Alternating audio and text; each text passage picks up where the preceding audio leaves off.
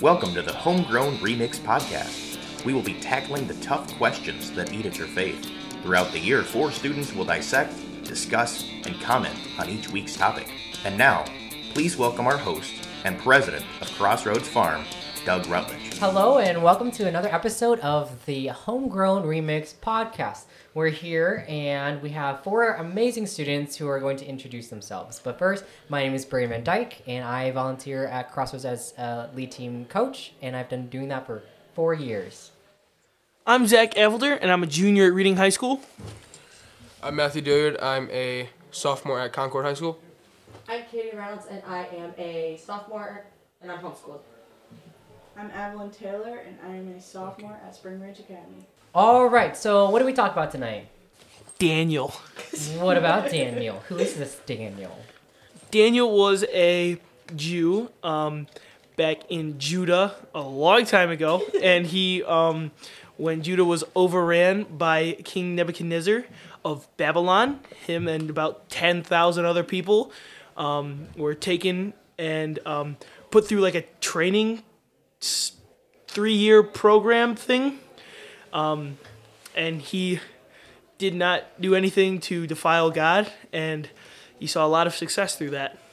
He was a super disciplined person, right? I mean, I think maybe the most disciplined thing that this group of people, Daniel and his friends, did was eat vegetables. Like, For years. and water for years. Like, I hardly eat vegetables, like, in a year, much less eating it for a year. Like once a week. Right, if that, right? Right?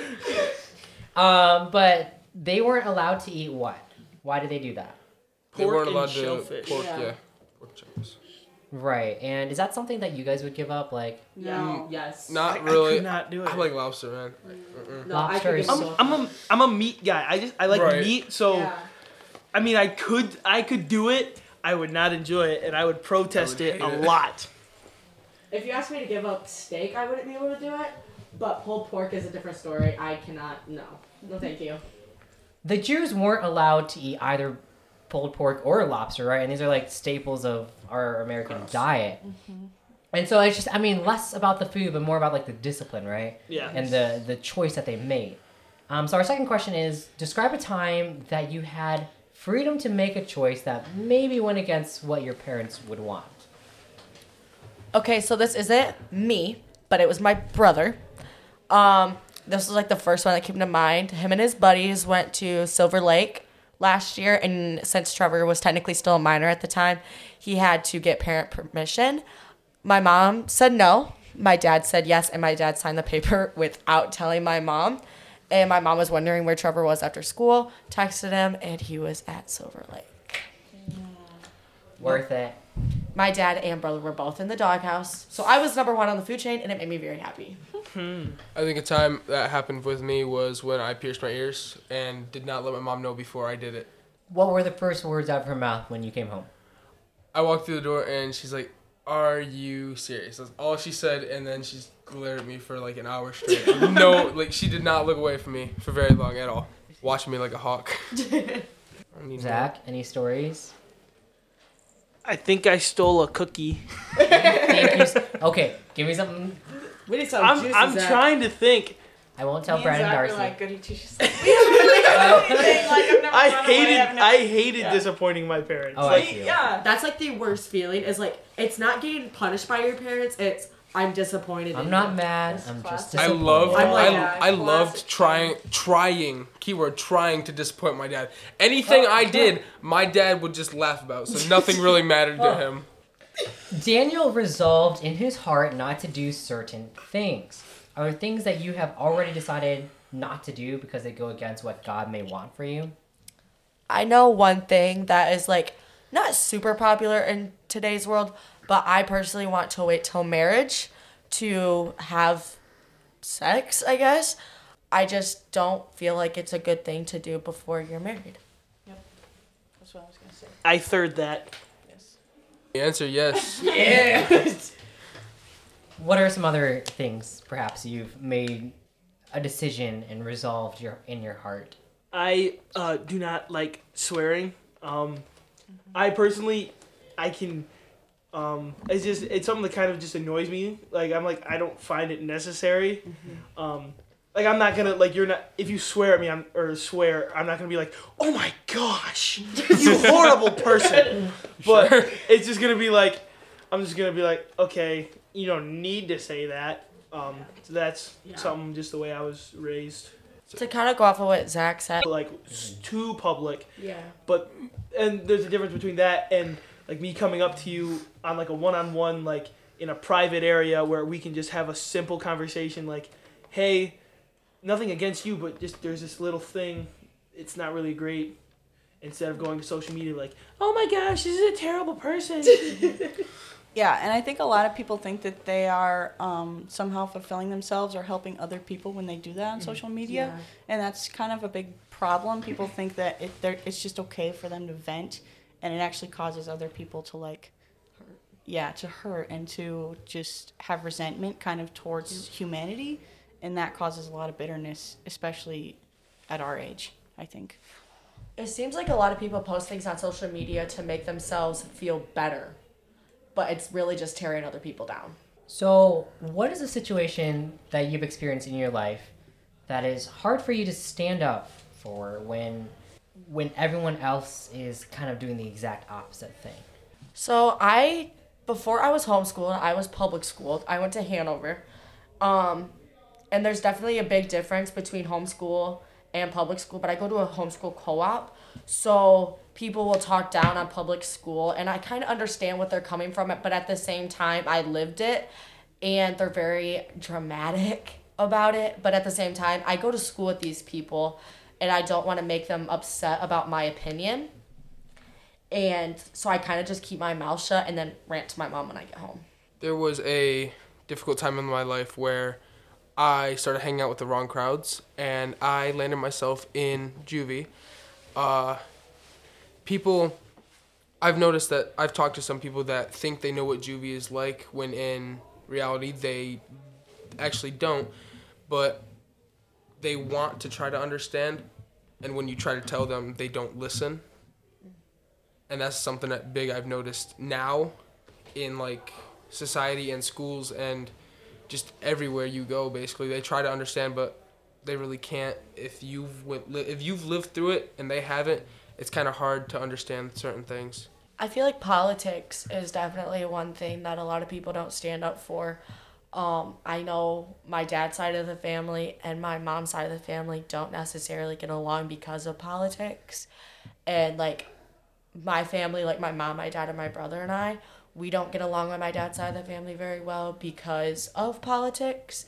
Especially these last few years, it's been super hard. And it came to the point where we weren't invited to family Christmas, we weren't invited to family functions. And I just feel like there's a lot of things, especially politics, that need to be put aside during holidays or in family functions in general because we are family. I haven't experienced that, but I do kind of understand because I went to public school, kindergarten through 8th grade. So, yeah, I get it. And I think another big thing that I struggle with personally and have struggled with is like the LGBTQ crowd. And it's hard because some of those people you really, like, besides their sexual identity crisis, they really just have bad lifestyles. So they're just toxic and you can't try to fix them. You just have to pray and you just have to believe that God is going to work in their hearts. But then there are other people that are in that category that really are just hurting and they're confused and lonely. Mm-hmm. And maybe you being friends with them and them knowing that you're a Christian is the only thing like stopping them from maybe like being suicidal or just anything along those lines. So that's been hard for me because it's like one of those situations where you always feel like you're wrong, even though you know you're right. And that sounds like arrogant to people in society, but I think that that's really the stand that we need to take as Christians. And I think that if more young people start coming out and saying that kind of stuff, then there's really nothing they can do because especially as Americans, we're just as entitled to free speech as anyone else. So I think we need to kind of use that more in order to make known, like, it's okay to have opinions as Christians in politics and in culture, but as long as you're doing it for God's glory and in His will, like, just because we say that we need to love people doesn't mean that we, like, let them be ignorant. We speak the truth in love. Yeah, I was gonna jump in on that. There's a very fine line, in like this world where, as like Christians, when you see people struggling with their sexual identity or whatever that they may be struggling with, there's like a line between being a Christian or being homophobic, and a lot of people blend those together. When in all reality, all we're called to do is to just love them as they are, because they're still created in the image of God. Yeah. Granted, are they doing something wrong? Yes, but granted, so does every other person. So it's like walking this line of, you need forgiveness, I need forgiveness. We all just are in a place where we can't make it on our own, and that's just kind of where it's like, we love each other. I love you as a fellow person made in the image of God, but we all just need Him.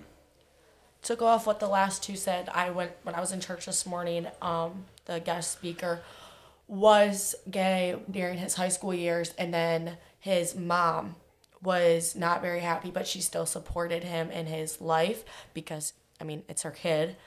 But she prayed for him, and praying for him made him realize what he was doing was wrong, and it brought him back to his hometown, back to his family, back to his church, and that made him meet his wife, and now they have 4 kids.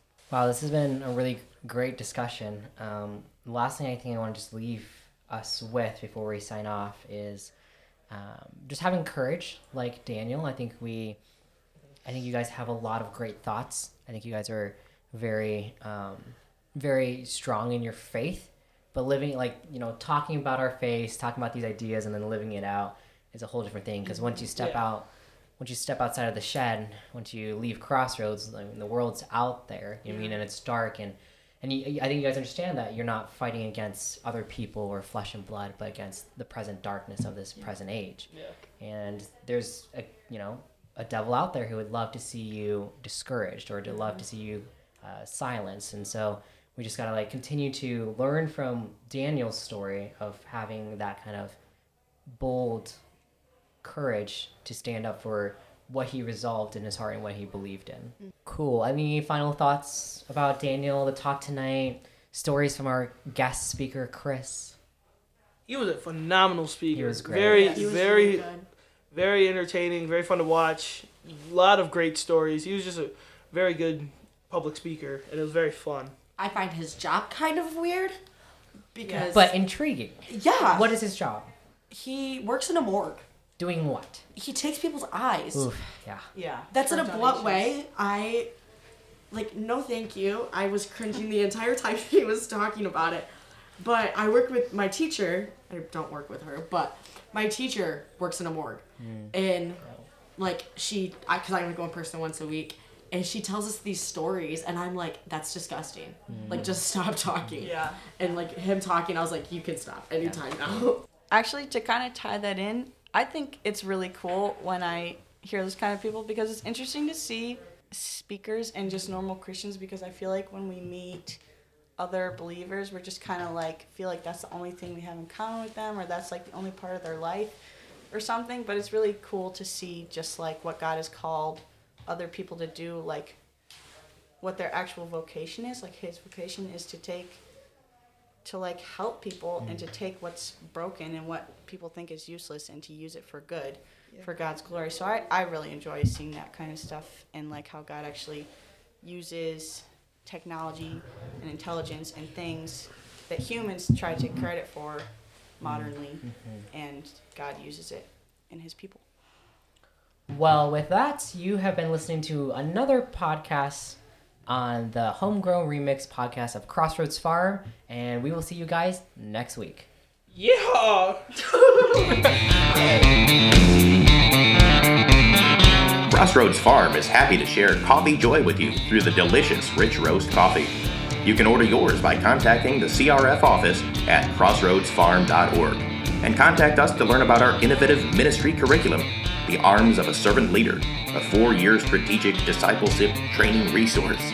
Follow us on Facebook at Crossroads Farm Northwest, and Crossroads Farm RCI. Also on Insta and Twitter.